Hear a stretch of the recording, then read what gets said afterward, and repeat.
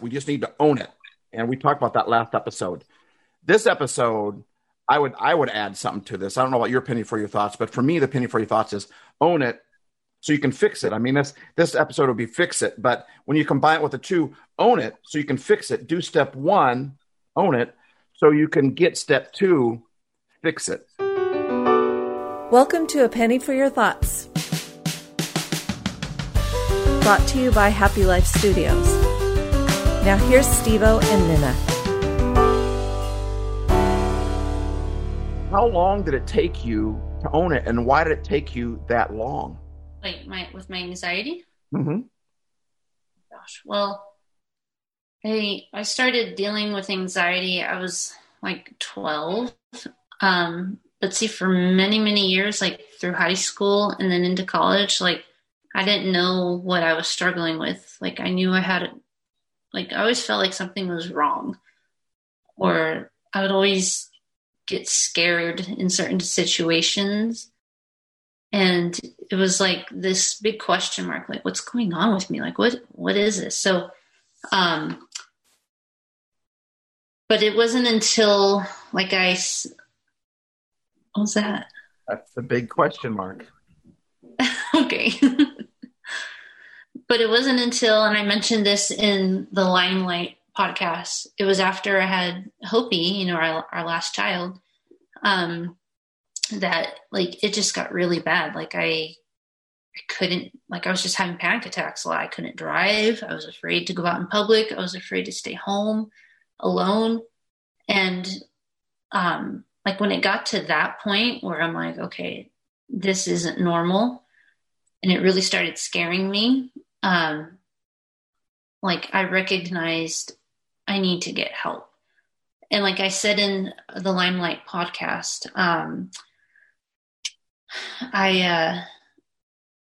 in our book, in our recovery class, I still remember this quote.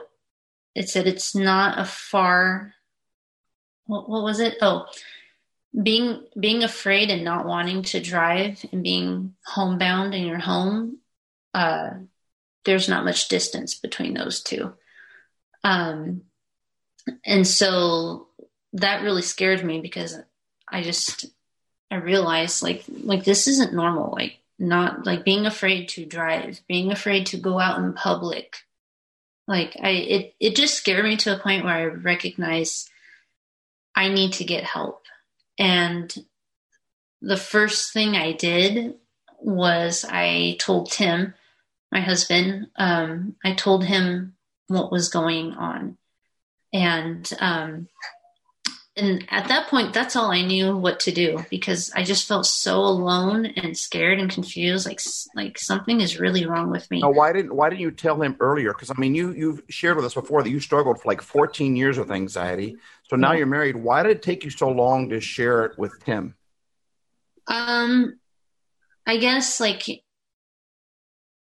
I know like when we were dating and engaged, I was in college and nobody knew. And it was simply because like I was embarrassed and ashamed. Okay. And then we were married. And so like after we were married, we had our kids right away, and it didn't look like anxiety. It was postpartum depression. And like we struggled through that. And then when I was pregnant with Hopi, a lot of things seemed to subside, and it was a great pregnancy and I was feeling great. Wasn't really struggling with any of that. But then, after I had her and all the, like, I know it was all the hormonal fluctuations after having a baby, my anxiety started up again. It's like, oh my gosh, like I remember this. And so Hopi was, I want to say like 8-9 months old when it really got bad, where I was afraid to go out in public, couldn't drive. So after I had her, like it just seemed to get worse and worse. So she was about like 8 months old. And then I told Tim, I said like, this is what I'm struggling, and I am really scared. And also to a certain degree, I don't think I had to say anything. I think it was so obvious. Like I was crying all the time. struggling, very worried all the time. So he could see the signs. But then, I think I just had to get to a point where I realized, gosh, this is bad. And then I just told him, and at that point, it's like, I don't care what he thinks anymore. Like, I'm just so desperate for help. So. Wow. Were you surprised with Tim's response to you? How did you think he was going to respond to you, and how did he respond to you? I was surprised actually with how he responded. So I told him what I was struggling with, how I was feeling, the things I was afraid of, which was all new to my life. And so I figured it would be this big dramatic conversation.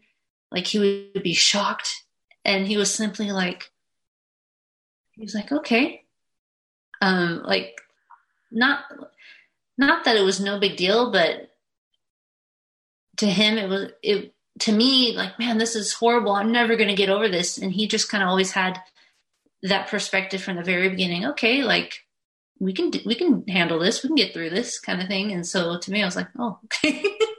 At that point, were you like, why didn't I do this sooner? Why didn't I tell him sooner? Were you kind of wishing that you would have? Yeah, that's exactly how I felt. And once I told him, I felt so much better.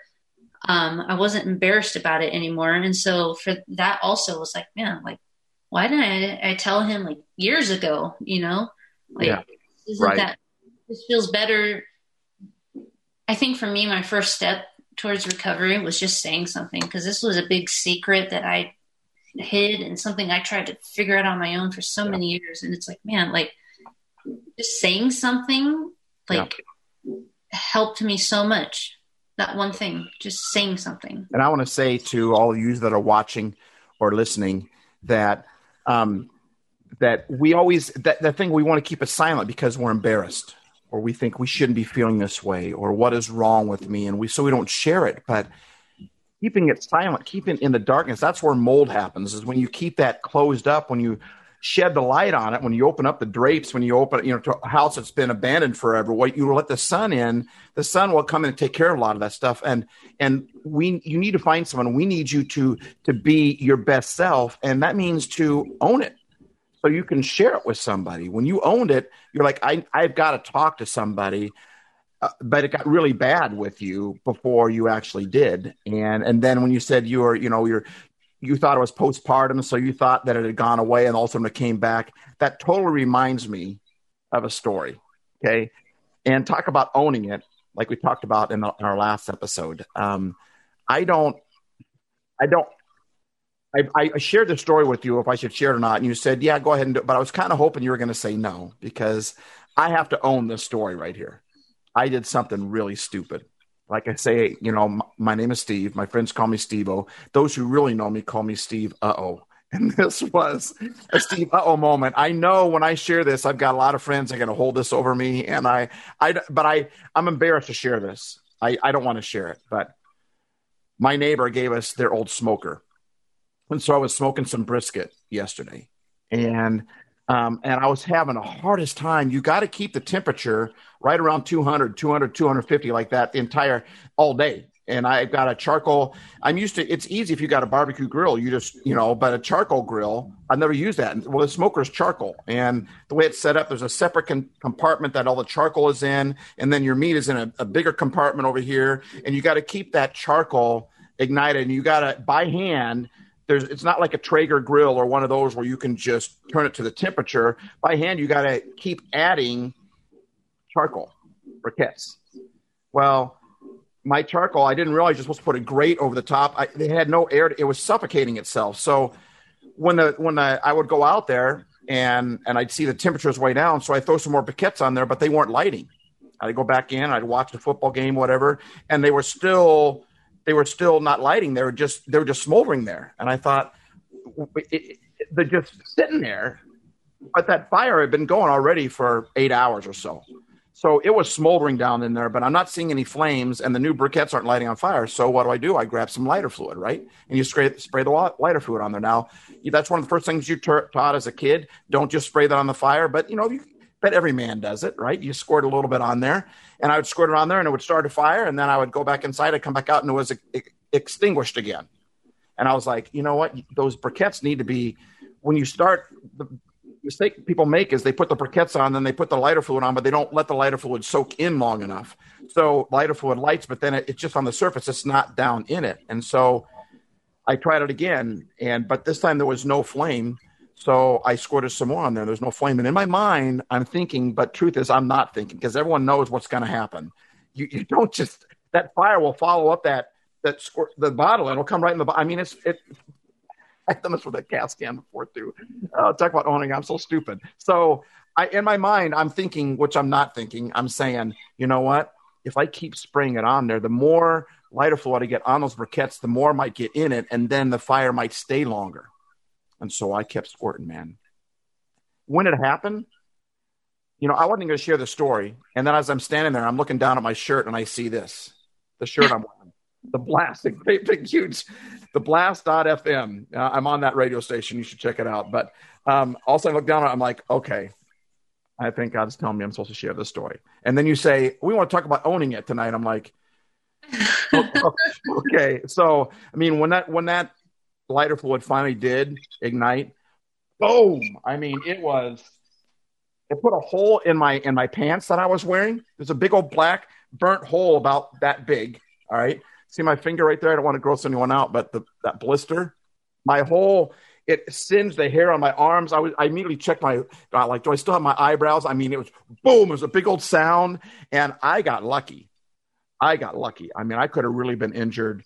That could have been really bad, because I kept pouring more fuel onto the fire because I wasn't seeing anything. And it reminds me of what you were talking about. Like I said, why didn't you share it? And you said, well, I was embarrassed, and you're trying to help it along. But then all of a sudden you had Hopi. And by the way, you got to check out that podcast that she did, Limelight. And I'll leave in the show notes, I'll leave the address for it. So if you guys want to go to that podcast, it's really good that Nina did. That's kind of what birthed this whole thing. But you thought that the anxiety had gone away. That's why you didn't share, because you thought the anxiety had gone away, but that fire was still there. Yeah. All those coals were still smoldering. To figure this out on my own, or I can handle it on my own. Yeah, but it was still there. And when it finally did catch, it exploded on you. I mean, when it exploded on me, I went inside and I was like,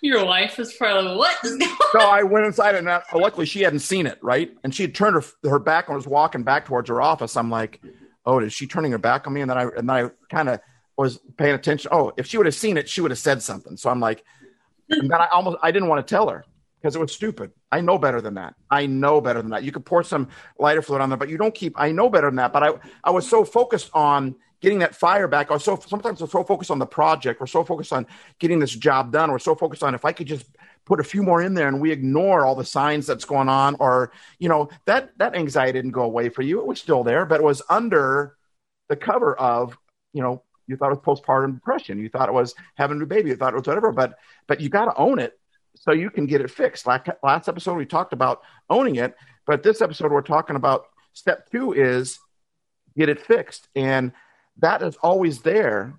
And when I'm angry, when I'm whatever, when I'm lonely, and that's there, just because I'm not showing signs of it right now does not mean that that's still not smoldering there. And I need to own that. Like you were saying, you kept putting lighter fluid, and then it exploded. Like, we talked about in our class, like before we have our big anxiety, panic attack explosion, before it becomes chronic, there are habits that we have in our life that we just continue that contribute to become an anxious person. Our body gives us physical warning signs of, hey, we need to slow down. We need more rest. And we ignore until one day we have a huge panic attack, or we're crippled with anxiety and we really need help. And that was the situation with me.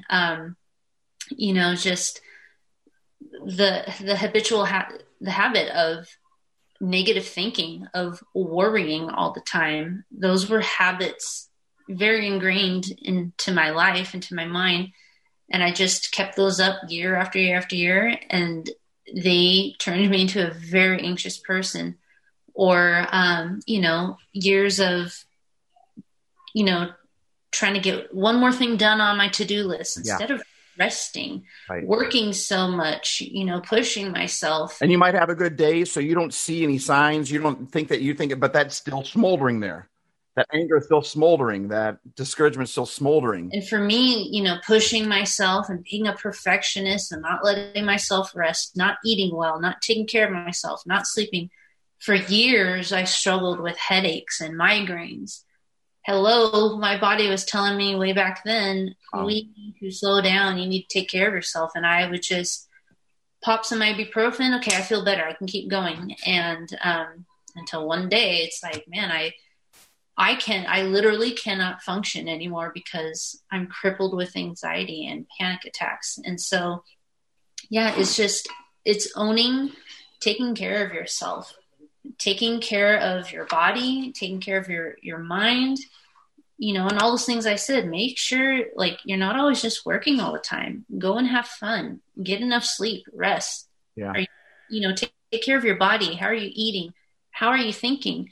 When we own those personal choices every day, those personal habits, we can help ourselves heal from anxiety instead of putting ourselves deeper, digging a deeper hole. So, Penny, for your thoughts. For me, Nina, last episode we talked about own it, and that was it.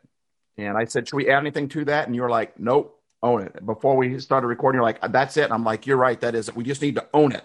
And we talked about that last episode. This episode, I would add something to this. I don't know about your penny for your thoughts, but for me, the penny for your thoughts is own it so you can fix it. I mean, this episode would be fix it, but when you combine it with the two, own it so you can fix it. Do step one, own it, so you can get step two, fix it. So I want to ask you another question. We started doing with it on the last episode, but when you finally did do something about it, when you finally did own it, and you started on step number 2, fix it, what did that look like for you? Okay, so the first part of owning it was I had to tell somebody. So I told my husband. I just had to confess, this is what I'm struggling with, and I told him I need help. And just asking for help and being honest, like with what I'm struggling with, was huge. First step, and it was huge. It made me feel so much better just to get this out in the open and in the light instead of hiding it. And I want you to know, I'm sorry to interrupt you, but I want you to know before I forget that when you started talking about owning it inside, Nina, I was proud of you.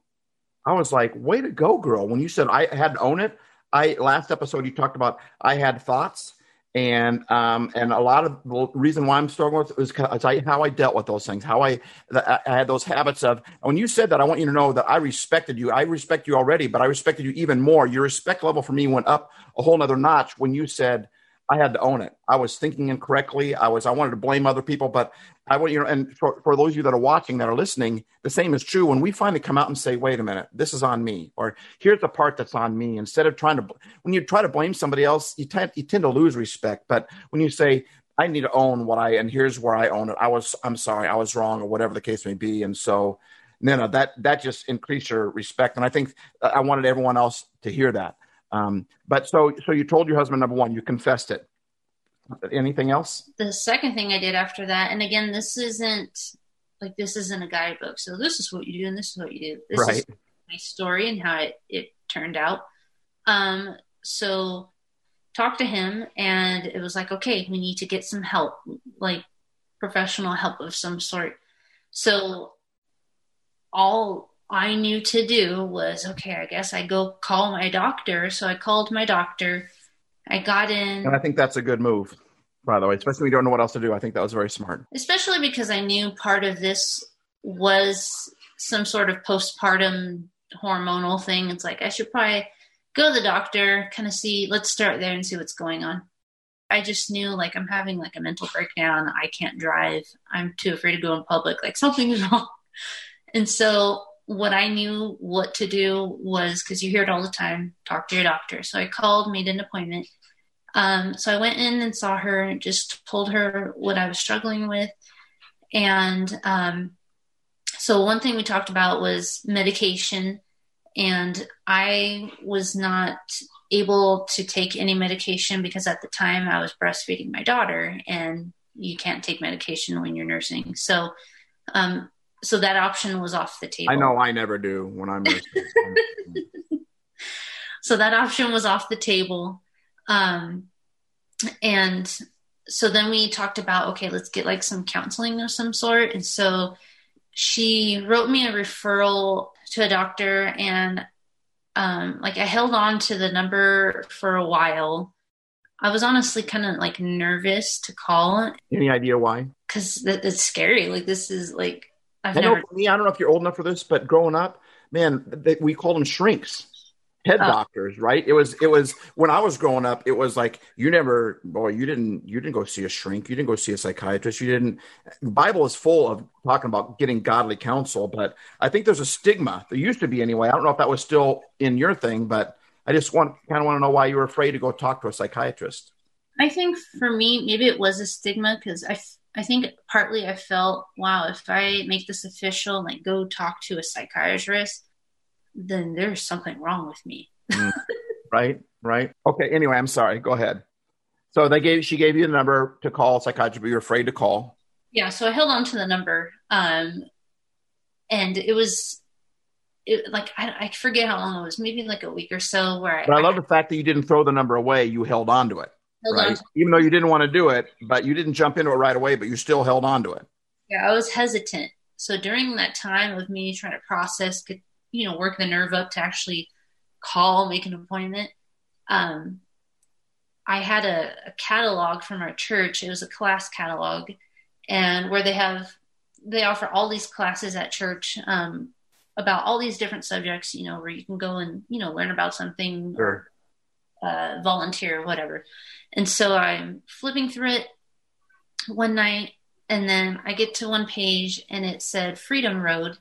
And that was the name of one of the classes. So I'm reading the description, and it said, basically, this class is like a recovery class support group for people with chronic anxiety and chronic panic attacks. Wow.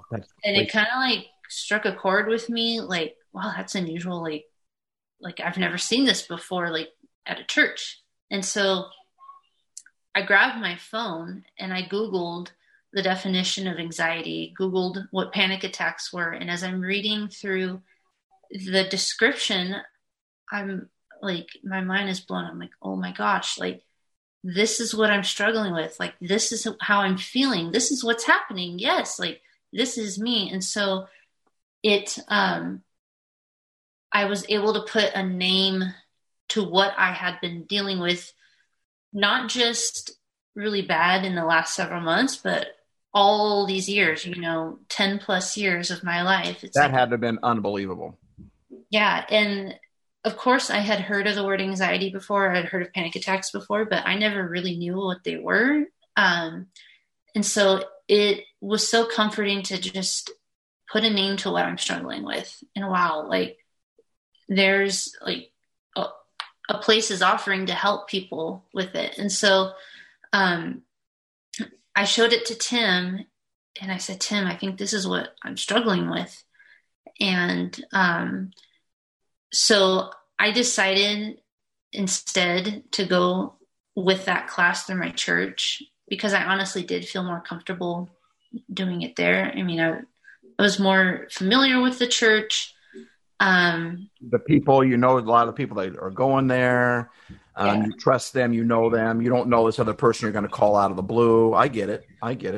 And so I decided, you know what, I still held on to the doctor's referral, but I was like, you know what, I think it'd be too much for me to try and do both. I want to start here. So I called up the lady who taught the class with my teacher and told her what was going on and talked to her. And she was very kind over the phone and signed up. And I think I started like 2 weeks later, the class started, which was nice because they offer the class like in the beginning of the year and at the end of the year.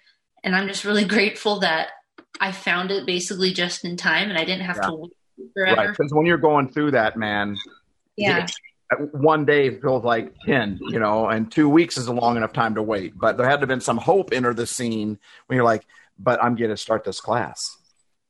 I felt very hopeful, like, oh my goodness, like there are people who know what this is. I'm not alone anymore. There are other people struggling. Like, I can get help. So it was very comforting to know, like I can get better. And so I started the class 2 weeks later. So part of owning it was, okay, I told Tim I got a problem. I need help. And then the second part was, okay, let's do something about this. So I think the first step was, okay, call my doctor. I went down that avenue, and then, and I know it was God that I stumbled upon this class, because I wasn't looking for it. And then, this other option came my way, and I got to make a choice. And I chose to go with the class, and it was owning it, taking that personal responsibility. And here you are, penny for your thoughts later. I mean, here you are helping people now with that. No, and I believe it was God too. And I'll tell you why, because that's how God seems to do it. It was when you took the step that you're going to go in this direction, and it was scary, and you're like, but you didn't throw the number away, because in your mind, even though you hadn't called that person, you're still moving in that direction, right? And when you decided to move forward, then God was able to show up and say, okay, it's like when you're teaching your kids how to ride a bike, right? They got to start moving first, and they can't balance that bike when it's standing still. They got to be moving, but they don't want to be moving, because if they're moving, then they fall and they can't balance, and they fall, then they got to get hurt. And so it's a catch-22 thing, but they can't balance until they start moving, right? And when you started moving, God came like you're like a parent to a kid trying to ride a bike. God showed up and said, wait a minute, but I got another plan for you. And that happened. It all those 14 years that never dropped in your lap, or you never noticed it. It wasn't until you finally said, wait a minute, I need to own it so I can fix it. And you talked to someone about it, and then you made steps towards fixing it, and then this thing dropped in your lap. And I'm telling you, I love how that happens, and it happens all the time. And I don't know, you watching this or listening to this, if you believe in God or not, you might want to call it karma or whatever. But I think when we take action, that's what happens. And I believe that there's a higher power. I believe there's a God out there that loves us and gave his life for us and wants to help us. And here's a sign of how he did it with Nina. Yeah, and I think part of owning it was, okay, I have this information. I know this class is being offered. I know it's starting in a few weeks. Like, part of owning it is, okay, as nervous as I am, as much as I don't want to deal with this, I know I have to get help, and I got to pick up that phone. I have to dial the number. I need to call, and I need to sign up. And then, like I talked about in our Limelight podcast, I went further, into detail. Like, once I actually started the class, part of me owning it was every week when I would show up to class, when I would learn a new practical tool to put into practice, when I became aware of a certain habit in my behavior, my thinking that was unhealthy, part of owning it was, okay, I recognize these things. Now, between now and next week, my homework is, we're going to practice this every day. We're going to fix it. We're going to fix it. So you have to put it into practice. Yeah. It's not just going to go away. You can't just keep pouring lighter fluid on it, hoping it's not going to go away. One day it's going to blast on you. It's going to explode on you. And so, Nina, thank you. That is really good. Own it so you can fix it. Thank you for sharing with us a lot of those practical tips that you learned, so that we can own our situation, so that we can fix it as well and live a happy life. Thank you for having me. Our pleasure, man. You're awesome. Thanks, everyone, for watching. Happy Life Studio.